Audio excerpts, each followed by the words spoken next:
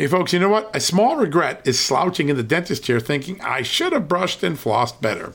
A big health regret is listening to your doctor and thinking I should have paid attention to nutrition when I was younger. I have that regret a lot.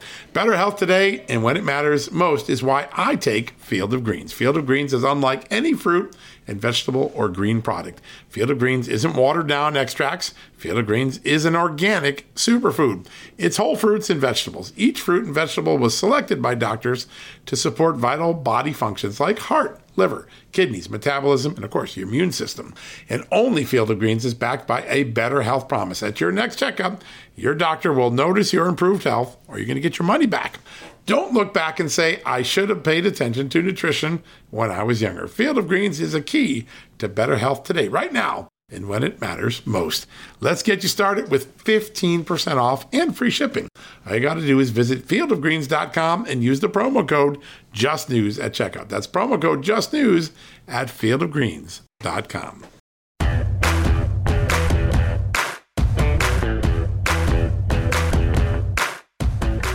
Hello, America, and welcome to a new edition of John Solomon Reports, the Monday edition, the podcast, of course, that comes from justthenews.com, where today we're going to have two amazing guests, not one, but two.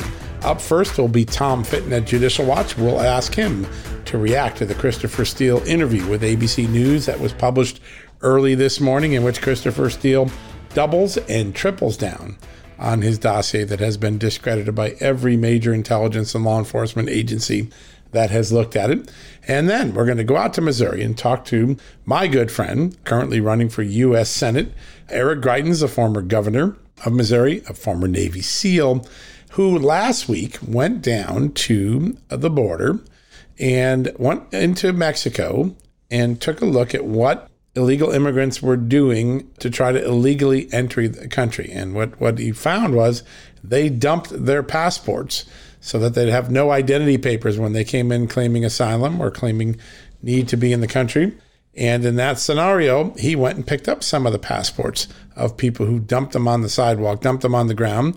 They were from the Middle East, from Iran, from all sorts of other places, raising the question, are we really vetting and do we even know who the Biden administration has allowed to enter this country illegally with the assistance and the blessing of the United States government? We're going to cover both of those things. Now, I know you've heard enough about the Steele dossier, right? You don't want to talk about it again, but Christopher Steele is forcing us to do that, have that conversation one more time. That's right, because overnight, early this morning, ABC News released an interview they've done with Christopher Steele in which he argues that the dossier, the work he did was professional, that it was okay, that he stands by it, even though the FBI, Robert Mueller's investigation, John Durham's investigation, the intelligence community, a British judge, have all found it to be deeply flawed and uncorroborated.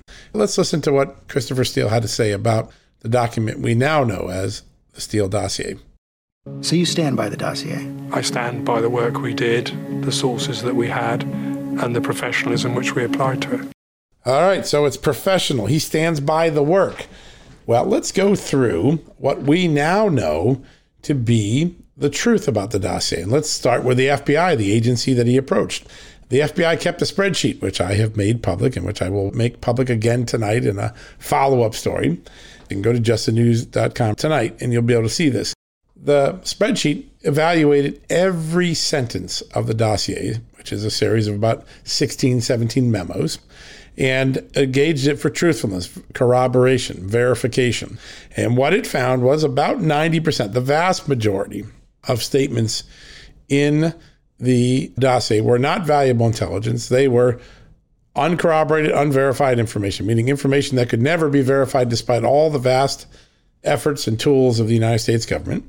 Information that was completely debunked, like Michael Cohen, the Trump lawyer's alleged trip to Prague, which, by the way, didn't happen, or was internet rumor and junk rumor, or was assessed to be Russian disinformation inserted into Steele's source network by Russian intelligence.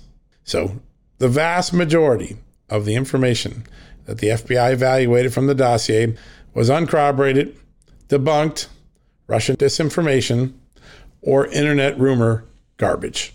Not a very strong product to be doubling down on. Not a professional product. But let's just keep going through all the different instances of what we know. Now, the Mueller report thought so highly of the Steele dossier, it didn't mention it one bit. Not one bit. So Mueller didn't think much of it, right? Now let's go on to the friend of Christopher Steele, a guy named Bruce Ohr. At the time in 2016, the Associate Attorney General at the Justice Department, one of the highest ranking officials in the Justice Department. He speaks out and tells the FBI after Christopher Steele gives him information to give to the FBI, hey, this guy wants to get rid of Trump. He's got a political motive. He's working in some capacity with Hillary Clinton's campaign. So it's election-related work. And most of the information in there is unverified, raw source stuff. Be careful. Evaluate it. Don't trust it at face value. Okay, so a friend of Christopher Steele's is saying that, and he warns the FBI about that. Now, let's go to the State Department, one of the places where Christopher Steele went. Now, we know the FBI fired Christopher Steele on November 1st, 2016, for illegally leaking to the news media, divulging his confidential work to the FBI to the news media, right? All right, so he's already fired, but before that happens, he breaks protocol a second time, because when you're an FBI informant, you're not supposed to go anywhere except to the FBI. You have this exclusivity, this obligation to be quiet so that your work doesn't get discovered, your undercover work. But he goes to the State Department without the FBI's authorization, and he talks to a woman named Kathleen Kavalik. And there he's admitting that as an FBI informant, he's been leaking to the news media, that he's unhappy and wants to defeat Trump, okay? And that he gives some specific information to the State Department officials to relay to the FBI. And that information is that there is a funding operation in which the Russians are funding their efforts for cyber efforts to influence the 2016 election. And it's being routed through the Russian consulate in Miami. And being at the State Department, Kathleen Kavalik immediately reacted to that statement. You know why? There was no Russian consulate in Miami. There wasn't. She has to write down to the FBI, hey, he told me this, but it's full of baloney. And also, he mentioned a Russian official who was, he said, on U.S. soil running the operation. She checked his immigration records. The guy hadn't been in the United States for months. So she poo-poos it. In addition to warning the FBI that he's leaking to the media and working for Hillary Clinton or the DNC.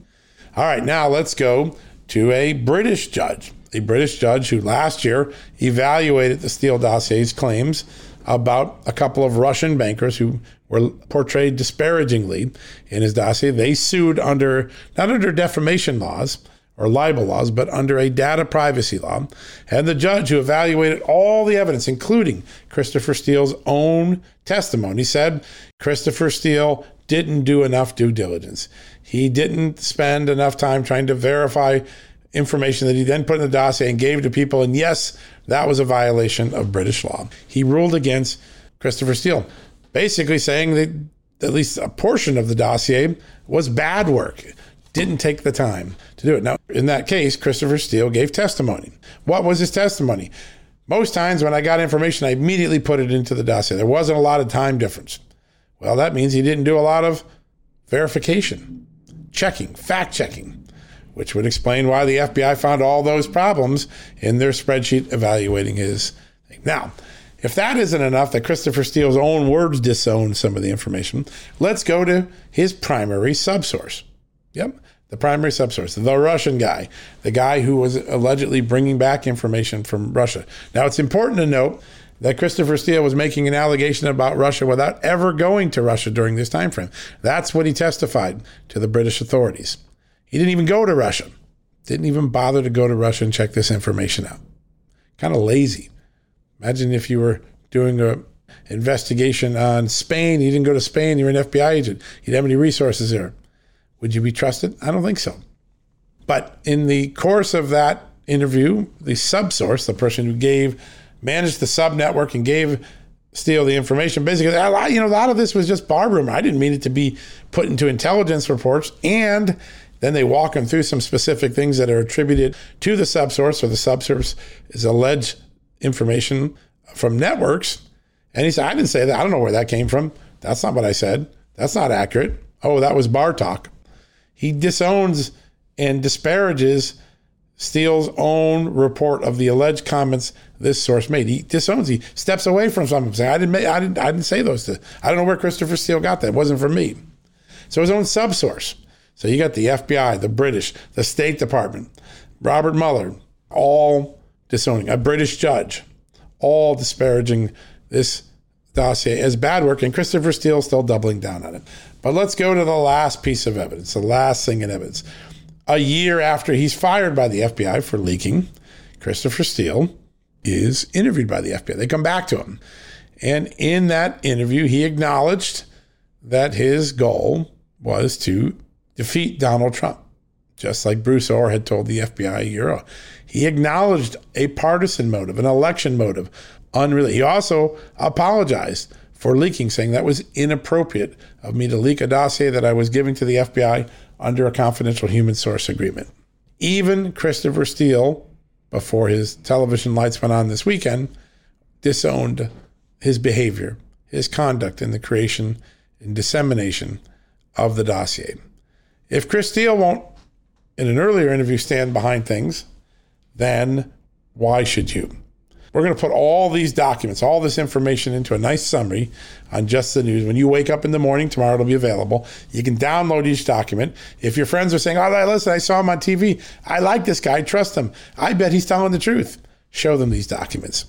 Have them give an independent look to the actual facts, something that I don't think George Stephanopoulos did a very good job. He's an apologist for the Clintons. I used to work for the Clintons. And he didn't ask the hard questions. He didn't confront Steele that I see with a lot of the conflicting information. He kind of just got Steele's side of the story, which isn't that compelling when you hear all that other stuff. All right, now we're going to go take a quick commercial break. When we come back, first up, Tom Fitton from Judicial Watch. We're going to get his reaction to the Christopher Steele interview because it was his lawsuits at Judicial Watch that unearthed a lot of the information that today debunks, challenges, questions the accuracy, the reliability of the Steele dossier. We'll be back with Tom Fitton right after this commercial break. Worried about letting someone else pick out the perfect avocado for your perfect impress them on the third date guacamole? Well, good thing Instacart shoppers are as picky as you are. They find ripe avocados like it's their guac on the line. They are milk expiration date detectives. They bag eggs like the 12 precious pieces of cargo they are. So let Instacart shoppers overthink your groceries so that you can overthink what you'll wear on that third date. Download the Instacart app today to get free delivery on your first 3 orders, while supplies last. Minimum $10 per order. Additional terms apply. Okay, it's time to commit. 2024 is the year for prioritizing yourself. Begin your new smile journey with Byte, and you could start seeing results in just 2 to 3 weeks. Just order your at-home impression kit today for only $14.95 at Byte.com. Byte clear liners are doctor-directed and delivered to your door. Treatment costs thousands less than braces, plus they offer financing options, accept eligible insurance, and you could pay with your HSA, FSA. Get 80% off your impression kit when you use code WONDERY at Byte.com. That's BYTE.com. Start your confidence journey today with Byte. All right, folks, welcome back from the commercial break. And as promised, a very good friend of this show, a very good friend of Truth in America joining us right now. Tom Fitton, the head of Judicial Watch, is here. Tom, welcome back to the show. Hey, good to be with you again, John. Appreciate the good word. I was thinking of you all last night as these clips started to play from the Christopher Steele interview. Your first reaction to everything he said last night about his professional product? Well, I was disappointed that ABC and Hulu gave him, more time to spread this disinformation. And, he's been, in my view, thoroughly debunked by official and unofficial investigation, documents you've uncovered, we've uncovered, the IG has uncovered. And I'd like to know why, and maybe he already has been, but he should be before grand juries here in the United States, given the misuse and abuse and collusion with the FBI and the crimes, in my view, that he committed against President Trump. Yeah, there's no doubt that he gave a notoriously bogus document to the FBI. Why do you think he surfaces now, a month after Sussman is indicted for giving information to the FBI that also turned out to be bogus? Any idea, could you ascertain from watching it what the motivation was for him to speak? I don't, although I think you kind of point to in the general direction as to what's happening here is that they see more bad news coming from the Durham investigation, whether it be through prosecutions or a report finally. But we'll see. But I think one thing we should all think about is Steele is only part of the problem. The more significant, there are always going to be operatives trying to shop garbage. That's true. But they were never able really to get federal law enforcement to pursue the garbage. And in this case, they were. And when you look at Steele, you have to remember he not only worked for Hillary Clinton and the DNC, but at the same time, he was working for the FBI. So in many ways, it was a joint operation. We uncovered that of the 13 times he met before he was fired with the FBI in 2016, 11 of those times he was paid. Yeah. And then even after they realized that he was leaking, he was an operative of the Clinton campaign. Of course, they already knew that. Right. They were still giving him inside information, including confirming to him, and therefore the Clinton campaign, that the FBI was investigating Trump. And, of course, was leaked out almost immediately. Yeah, no, it's amazing. The symbiosis between media, political operatives with the FBI was an accordion going back and forth the information, and that's what created the bogus story. Perhaps the most significant documents to come out, the first ones that really shook the ground beneath the Steele dossier, was your work unmasking the Bruce Ohr emails, the Bruce Ohr FBI 302s. Bruce Ohr is one of those intermediaries that walks this dossier into the top of the FBI. And he himself had really serious reservations about the document, didn't he? He did, but it didn't stop him funny thing. Promoting it. Yeah. And acting as an intermediary for the FBI who relied on Steele because they were nervous because the dossier wasn't panning out. But they, of course, had fired Steele. So what did they try to do?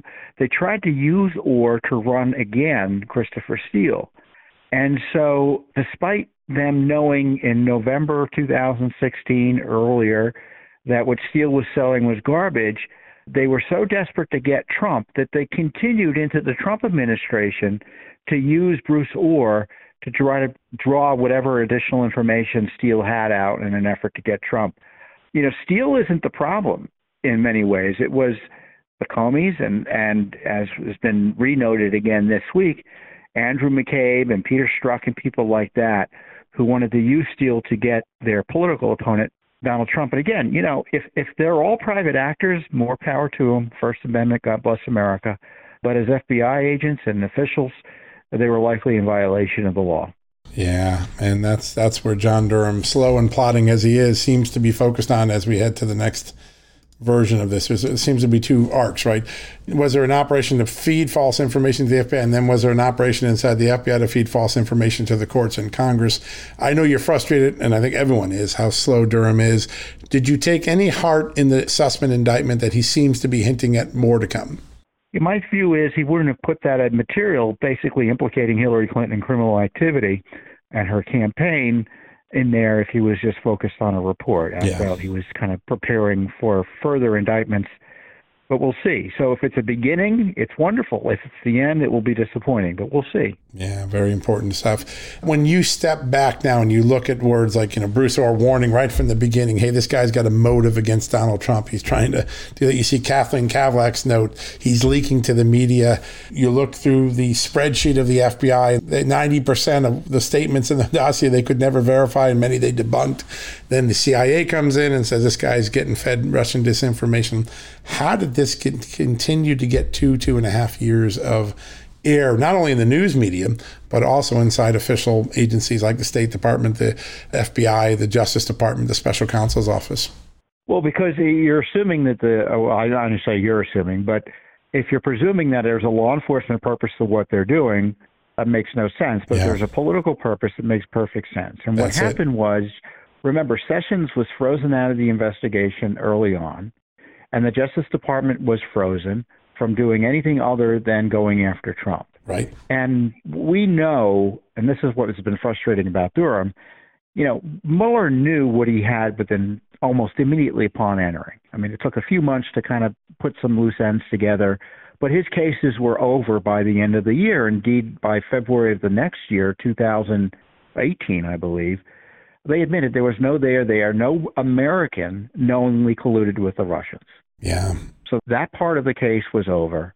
There was obviously no obstruction of justice, either specifically, technically or arguably, in the sense that Trump had every right in the world as president to fire James Comey. So they just kept on going along to see what might happen. And then the one good thing Barr did was he came in, saw what was going on, and shut Mueller down. Yeah. So the best thing that Trump did, two great things. He fired Comey, and unfortunately for Sessions, who just refused to do anything, he had to fire Sessions to kind of break this logjam and stop this corruption, and Barr came in and shut it down. Yeah. So that's what happened. And it would have been going through the campaign, I'm convinced, the re-election campaign, if Barr hadn't shown up to stop this abuse. Yeah, and also I think your early work, those 2019 lawsuits are so important. I look back now and write something tomorrow on this. I look back how important Judicial Watch's work was, getting those early documents and realizing for the first time, wow, this really was a political dirty trick. Is there any documents that you still would like to see? Are you suing? What pieces of history in the Steele dossier or the FBI Russia probe would you still like to see exposed?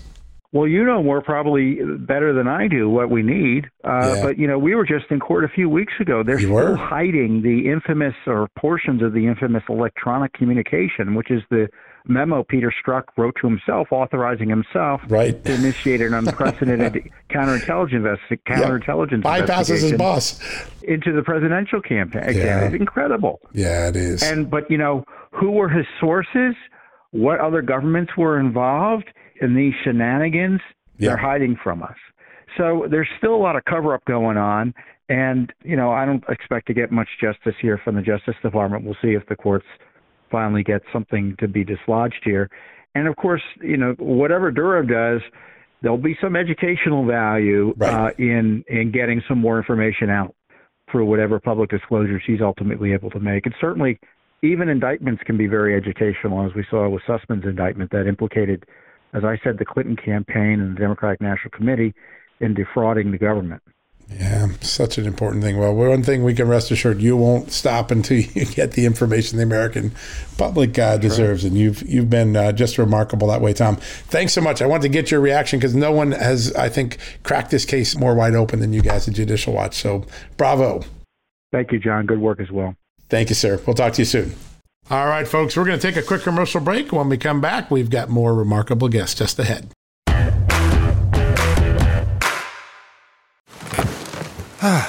The comfort of your favorite seat is now your comfy car selling command center, thanks to Carvana.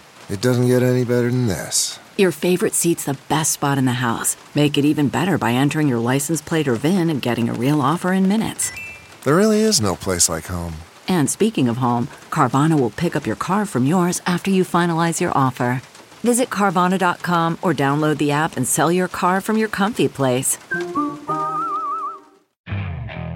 Okay, picture this. It's Friday afternoon when a thought hits you. I can spend another weekend doing the same old whatever, or I can hop into my all-new Hyundai Santa Fe and hit the road. With available H-Track all-wheel drive and 3-row seating, my whole family can head deep into the wild. Conquer the weekend in the all-new Hyundai Santa Fe. Visit HyundaiUSA.com or call 562-314-4603 for more details. Hyundai, there's joy in every journey.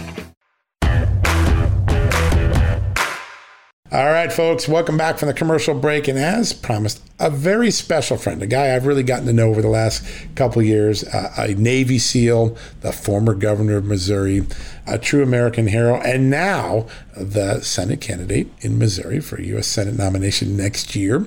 Joining me is a familiar name, Eric Greitens. Eric, welcome back to the show. John, thank you so much for having me back. It is an honor to be back with you and the whole team at Just the News, sir. Thank you so much. Well, every time I have you back on, you go up in the poll numbers before you come on. There's something great going on. I just saw the poll that Sophie Mann wrote, and you're up 2-1 on any other Republican in the race. That's an impressive accomplishment this early into the race. How are things in Missouri going for you? Thank you. We are dominating this race. I'm in the race for the U.S. Senate in Missouri. And the reason why we're dominating is because I'm the America First candidate in this race. Yeah. I think people recognize right now that the country is in crisis. They watch what Joe Biden is doing. They watch him debasing the currency, the violence in the inner cities, the disaster in Afghanistan, the crisis at the southern border. And they recognize that we need to have fighters. We need to have leaders who are willing to step forward. And, you know, the people of Missouri know me as a Navy SEAL.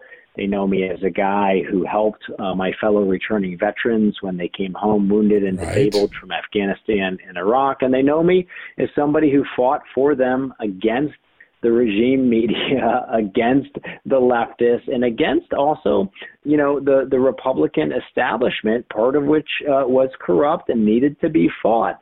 They recognize that I've always fought for them, and that's why we're dominating this race right now. Yeah, and I know a lot of people were frustrated how short your tenure as governor was. It was cut short by a Bogey scandal, and I think that idea of getting back the guy they elected in 2016 is got to be part of the dynamic. And I want to get to that in a second because I want to talk about the prosecutor that pursued you because she gets in deeper and deeper trouble every day.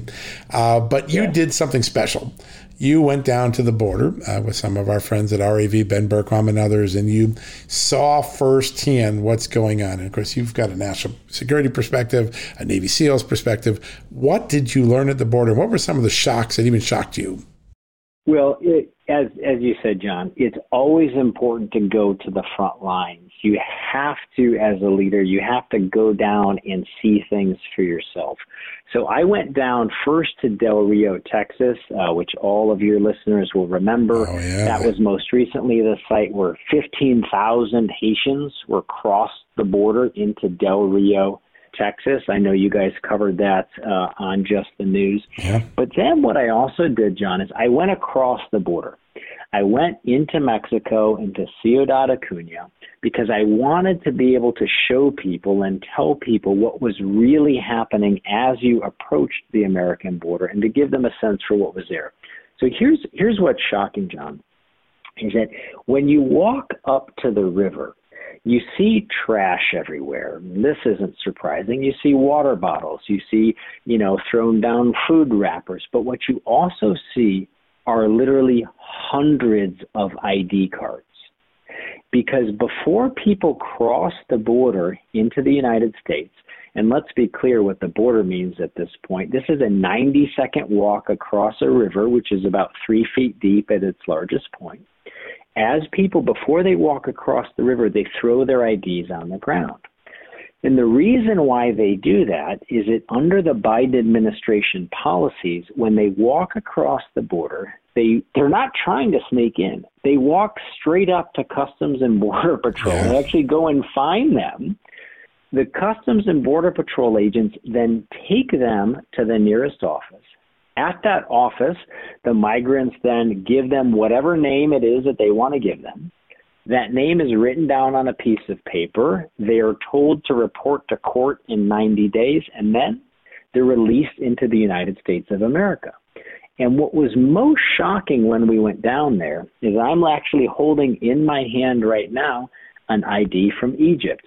Aya Muhammad Ali, who is now in the United States of America. I found IDs from the United Arab Emirates. And in fact, there was a Nigerian who had been in the United Arab Emirates who's now in the United States of America, who crossed over from Mexico. We talked with our National Guard troops who found people coming across from Iran. I'm sitting here at my desk, and this took me about 8 minutes to grab all of this stuff. I've got IDs from Uruguay, IDs from Haiti, IDs from Argentina, IDs from Cuba, IDs from Senegal. This is literally an open international border. And one of the things that I think hasn't been covered yet is the massive terrorist threat that this poses. Now, we, of course, cannot know for any individual who's crossing what their story is, but we know if people are coming across from Egypt, they're coming across from a country which has a large Muslim Brotherhood faction, where there's been a long-standing conflict with Islamic militants in the Sinai Peninsula. It's interesting. The ID that I picked up from the United Arab Emirates was of a Nigerian. In the UAE, they just arrested 6 Nigerians associated with Boko Haram who were in the UAE for terrorist financing. Now, again, we don't know for these particular individuals, but what I know as a Navy SEAL is that we face an incredibly determined, ruthless, intelligent enemy in the Taliban, in Al-Qaeda, in Jamaat Islamiyah, in Abu Sayyaf, in the Muslim Brotherhood, all of whom wish death and destruction on American citizens, and President Biden has opened the border to terrorists. Oh, man, this just makes me sweat to hear this. I mean, we have this moment where for 2 years we tightened that border up. We had some of the best security, the lowest numbers, and now we have no idea who's walking in. Why do they dump the IDs? Is it because if they don't have an ID, the government can't object to who they are? Is that part of the scam? Yeah, well, part of the idea is that once they've dropped their IDs, they can go up to the Customs and Border Patrol and they can tell them any name they want, give them any story they want. And so, for example, if they claim that they are seeking refugee status in the United States of America, they might give them any particular name, any particular backstory that's going to help them to be admitted into the United States. They all know the game at this point. People across the world who want to get into the United States have all received the briefing that all you need to do is go to Mexico, you walk across the border, you tell the Customs and Border Patrol a story, and you get to come into the United States of America. Wow. Man, that is so disheartening to hear that. And it's, it's systematized now. And one of the things that's really striking, John, so we walked, we were in Ciudad Acuña, and we left the village. We walked down takes about 45 seconds you walk from the village down to the border. And we were there for about 3.5 minutes when the first group of 4 people came walking across. Then we were there for another 3 minutes. Another group of 3 people came across. 7 minutes later, a group of 5 came across. This is a massive migration of human beings straight into the United States of America. And the Customs and Border Patrol agents estimate that this month alone, in the month of October, between 600,000 to 1 million people are going to cross into the United States this month. Wow. And it's important to say that again. In the month of October, 600,000 to 1 million people. You'll see numbers, for example, the numbers from August were something like 209,000 contacts. But the Customs and Border Patrol, A, estimates that more people are coming across in October, and B, their estimate is that they only contact 1/3 to 1/5 of the people who are actually coming across. So of those, 250,000 contacts that they will have this month, they think that that's only 1/3 to 1/5 of the people who are actually coming across into the United States of America. Wow. I mean, those are staggering numbers. Staggering numbers. They're staggering numbers. I mean, the state of Missouri has a population of a little over 6 million. And so within 6 months, we will have the entire population of the state of Missouri will have crossed over into the border. And the problem is growing. It's gotten worse and worse. Joe Biden started at the very beginning of his administration. He ended construction of the border wall. And I went down there. I visited. You can see very plainly the wall that was being built. You can see exactly where it stopped. He stopped construction frozen in time, right? Wall. Yeah, frozen in time. And he also told the Customs and Border Patrol that they could not enforce American law. Just recently, they announced that they were going to stop doing raids on employers who might be employing illegal immigrants. So all of this is part of a purpose-built plan. This is not by accident. This is not incompetence. This is part of Biden's design, and it's having deadly consequences, not just for Americans, but also, unfortunately, and perhaps most sadly, for some of the most vulnerable children in the world. That is an important part here, because the rhetoric we hear is that, we're trying to help future dreamers. We're trying to help children. But the conditions you saw for the kids, the people they were hanging around, what was that like? Are we treating these children humanely as part of this process? Yeah, one of the things that is so sad, John, is that Joe Biden and the Mexican drug gangs and cartels that he has empowered are now the largest child traffickers and human traffickers in the world. We met with one Customs and Border Patrol agent who told us he met a kid who was sold 17 times. So the people understand that if they walk across the border and they present themselves as a family, that they're almost guaranteed entry into the United States of America. Well, what that does, of course, is it creates an incentive for people to cross with kids. What that means is that, unfortunately, there is now a market for children who are being sold, who are being used and abused. And what happens is that they will cross the border with individuals posing as a family. Once they get across the border, someone from one of the cartels will take the kid, send them back, or sell them back across the border, and they're used again. We heard some really horrific stories about some of the abuse that these kids receive. And again, they can't know for certain, but their estimates are that, upwards of 33% of the kids who are crossing the border are actually not with their families and are in fact being trafficked. It is a really, really horrible situation. One of the other things I did, John, is I went on the Mexican side of the border. Yep. The Mexican government there, the local government in Ciudad Acuña, they've actually set up a mass shelter. And the reason why they've done that is that there are so many people coming through the city, they don't want all of those migrants to create problems in Ciudad Acuña in Mexico. And in that shelter, it reminded me of a lot of the humanitarian work that I had done in the past with Bosnian refugees, with Rwandan refugees, with kids in Cambodia. Right. We walked in, and there were dozens and dozens of children who were there, some of whom were with parents, others of whom were clearly being abused and who had been trafficked in this process. So this is a cruel policy. It's wrong on many levels, but it is a cruel policy, and it is hurting some of the most vulnerable children in the world. And that's just one of the reasons why this policy has to end right now. It is really striking, because the storyline the Democrats have and the actual reality that they've created are completely opposite. They're not helping these children. They're putting them in these horrific circumstances, all in the name of trying to get them into the country. It just doesn't add up. It doesn't make any sense whatsoever. It's just terrible. It is really harmful to these children. And it is obviously, it has devastating effects in so many ways. One of the other big consequences that hasn't gotten enough attention is that because the border is essentially open now, it's also made it much easier to cross with drugs.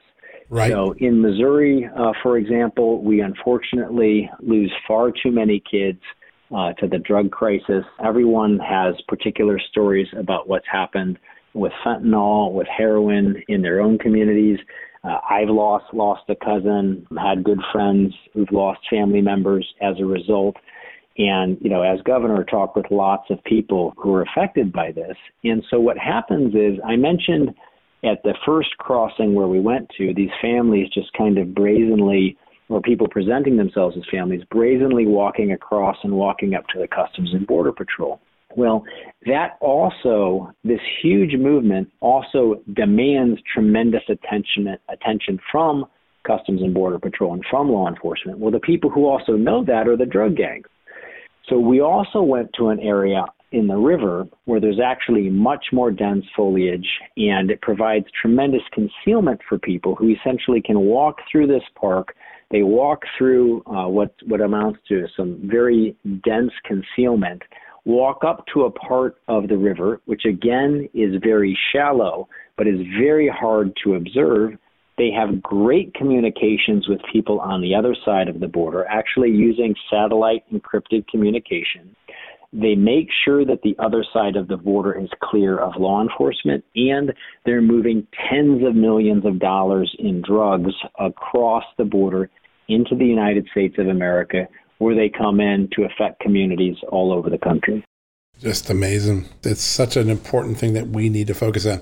Now, I want to pivot a little bit to Missouri politics and the Missouri thing. So we here at Just the News were among those who did a lot of the reporting that unraveled Kimberly Gardner's false case against you. Obviously, the charges were dropped, but she's now been found to have committed more than 60 professional offenses as a lawyer. February of next year, there's going to be a disciplinary hearing. She could very well lose her license, which would make her ineffective as a prosecutor. How has that story affected Missourians who, were sold a bill of goods in 2018, only to find out it wasn't true, and now they're seeing that prosecutor be held to account for really what was a malicious and false prosecution? Has the storyline in Missouri changed enough? Do people realize what that prosecutor did?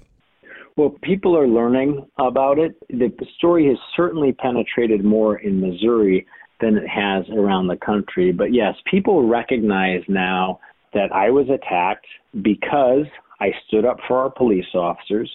We defeated Antifa and Black Lives Matter when they came to the state of Missouri. We protected everyone's constitutional rights. We had the backs of our police officers. And after that, I was targeted by a George Soros-funded prosecutor. And if you ask people in Missouri, they know that something was wrong. They may not know that George Soros-funded prosecutor's lead investigator has been charged with 7 felonies for perjury and evidence tampering for creating a false case against me. They may not know that she was found by the office that investigated her to have lied, committed perjury, to have created over 60 offenses. As you mentioned, she may be on the verge of losing her law license. They may not know that a journalist has now admitted to paying $120,000 in cash bribes to people who lied about me. So they may not know all of the particular details, but people know that because I stood up and fought for them, we were targeted by the left, targeted by a Soros-funded prosecutor. And that it's certainly making a difference on the ground, in part because all of that happened to me, and it happened to us in Missouri before the Trump-Russia collusion hoax was exposed. It happened before the Brett Kavanaugh hearings. It happened before all of these things, where now people really recognize, because of your courageous reporting and others, they recognize the way that sometimes the mainstream media can be weaponized by leftists, by prosecutors and others who have an agenda to politically attack people. So we've had a tremendous amount of support here from people who said, hey, I was behind you before, I'm even more behind you now, and we gotta get you back in there because we need a fighter. Yeah, it's such an important storyline because the parallels between what happened in Russia collusion and what happened to you are very similar.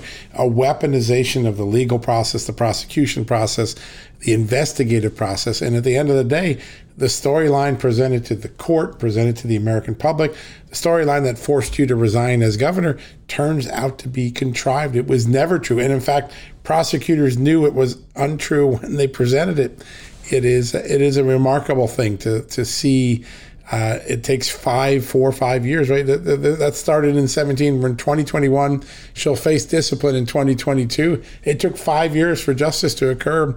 It's something we've got to speed up and also prevent from happening. Really, really remarkable.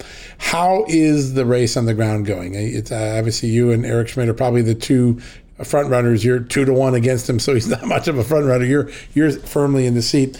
As you go around the state of Missouri, what is the mood of the electorate, and how is the Biden agenda playing in everyday Missourians? Well, a couple of thoughts on that. Yes, we're dominating the race. One of the reasons why we're dominating the race is that people recognize that I have always had the backs of and supported our law enforcement officers. So Missouri is a state of only 6 million people, but we have 2 of the most violent 10 cities in the country, in St. Louis and in Kansas City. We've seen over the course of the past year the way that the murder rate has skyrocketed. That has happened also here in the state of Missouri. 30% increase in homicides, which is the largest increase ever recorded. I think that Largest previous might have been in the late 1960s, about a 12% increase in homicides. So this is really staggering. And I think, just one brief story that I think illustrates what the people of Missouri are thinking about and how this all comes together is that, you think about those 30% increase in homicides, that translates to 5,000 additional American citizens who've lost their lives. 5,000 American citizens who've lost their lives as a result of these policies.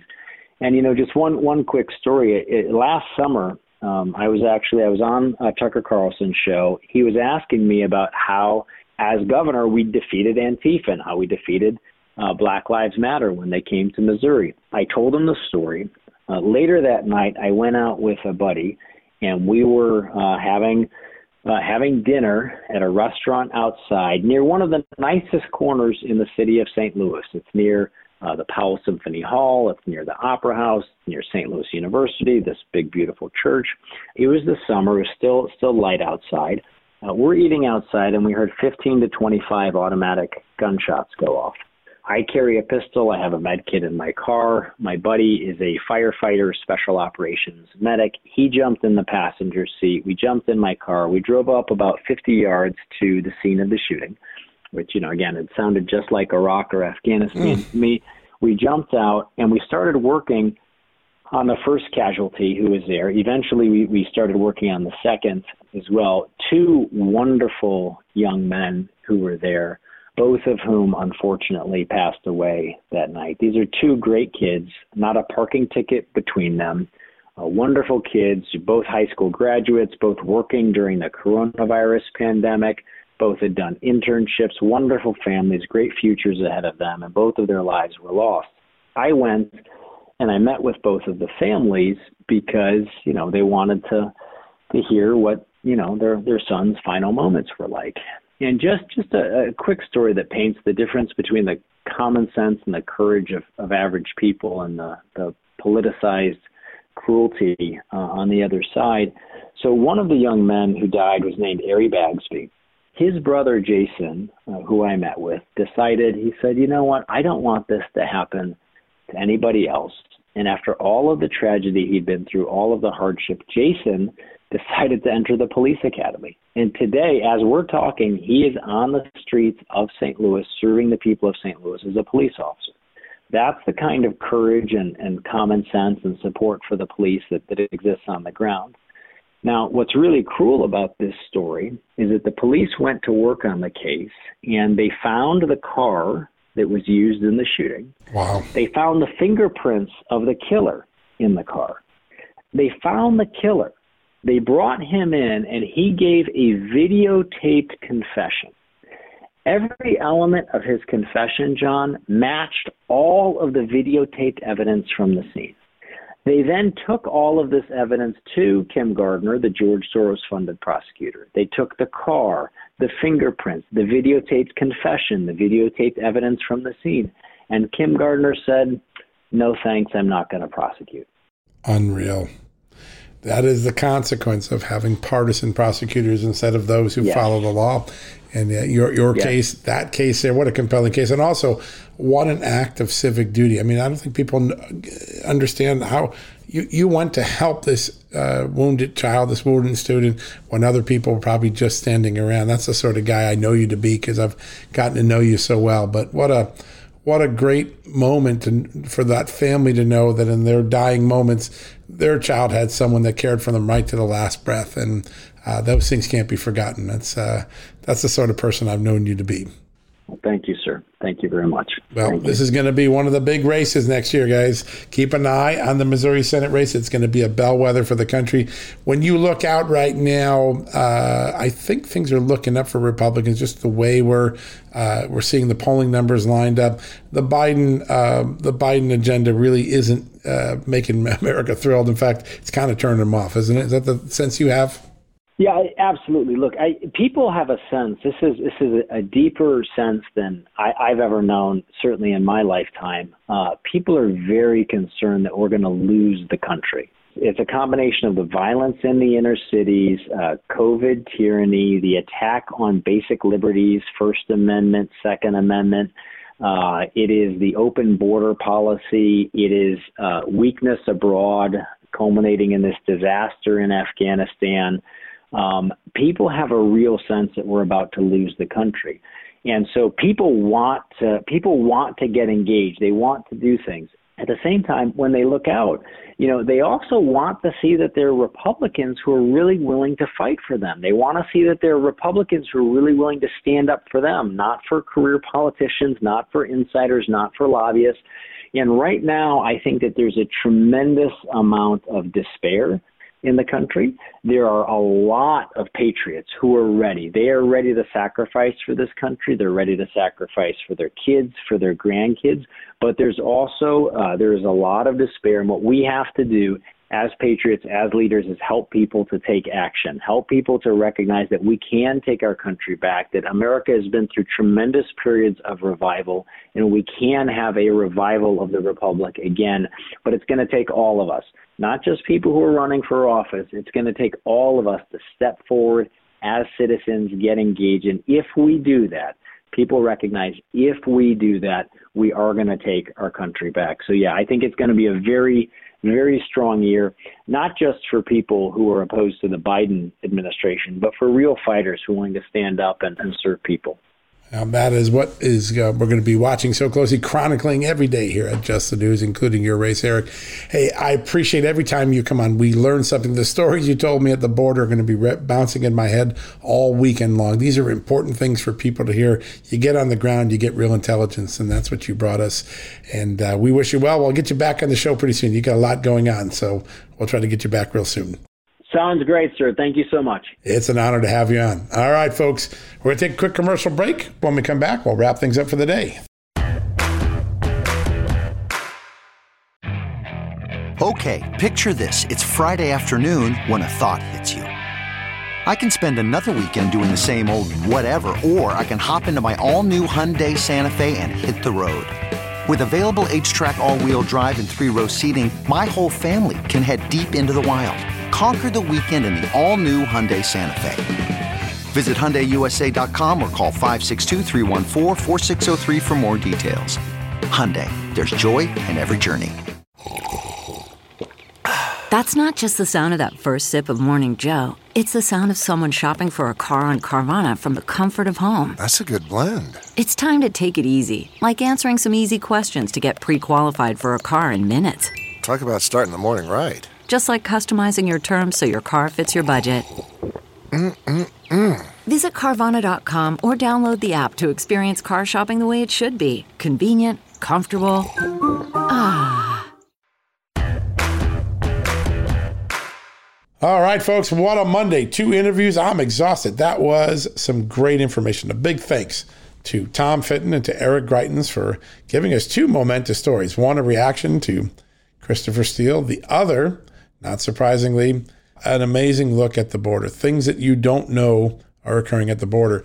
Eric Greitens talked about the border passports being dropped so people won't have identities because it makes it easier for DHS to let them in illegally. And then you find out where they're from. You heard that incredible anecdote of picking up the passports and looking through them and seeing where those countries came from, and countries that don't have our best interest at heart in some cases. That's a pretty compelling story. And I'm going to point you to one other thing that's on the website right now. Bethany Blankley, who we've had on this broadcast, our reporter who does a lot of our great at-the-border work in Texas and Arizona, she has a story this morning. There are 45,000 unaccompanied minors who illegally entered the country for whom the U.S. government, the Biden administration, does not know where they are. They're missing as far as government records go. Now, these are the most vulnerable of vulnerable entrants into the country. They're children without their parents. And the United States government, after allowing them into the country, says it doesn't know where they are, who they're with, who has custody of them. Does that sound like due diligence, like responsible government? So check out that story by Bethany Blankley. All right. Great day today. Enjoyed it a lot. Tomorrow, my good friend Peter Schweitzer, the author, the journalist, we're going to talk about the remarkable run of stock luck, if you call it that Nancy Pelosi and her husband, Paul Pelosi, have had while she's been in Congress. Millions upon millions made He first exposed this in 2011. The issue is still there a decade later, even though Congress in the interim passed a thing called the Stock Act to create greater transparency and to ward off efforts at insider trading by members of Congress. The concerns are still there, and Peter Schweizer is going to bring us up to date tomorrow. You don't want to miss that. My good friend, the great author, the great journalist, Peter Schweizer, joining us tomorrow. All right, folks, until then, may God bless you. May God bless this extraordinary country, the United States, as he always has. You've been listening to the John Solomon Reports podcast from justthenews.com.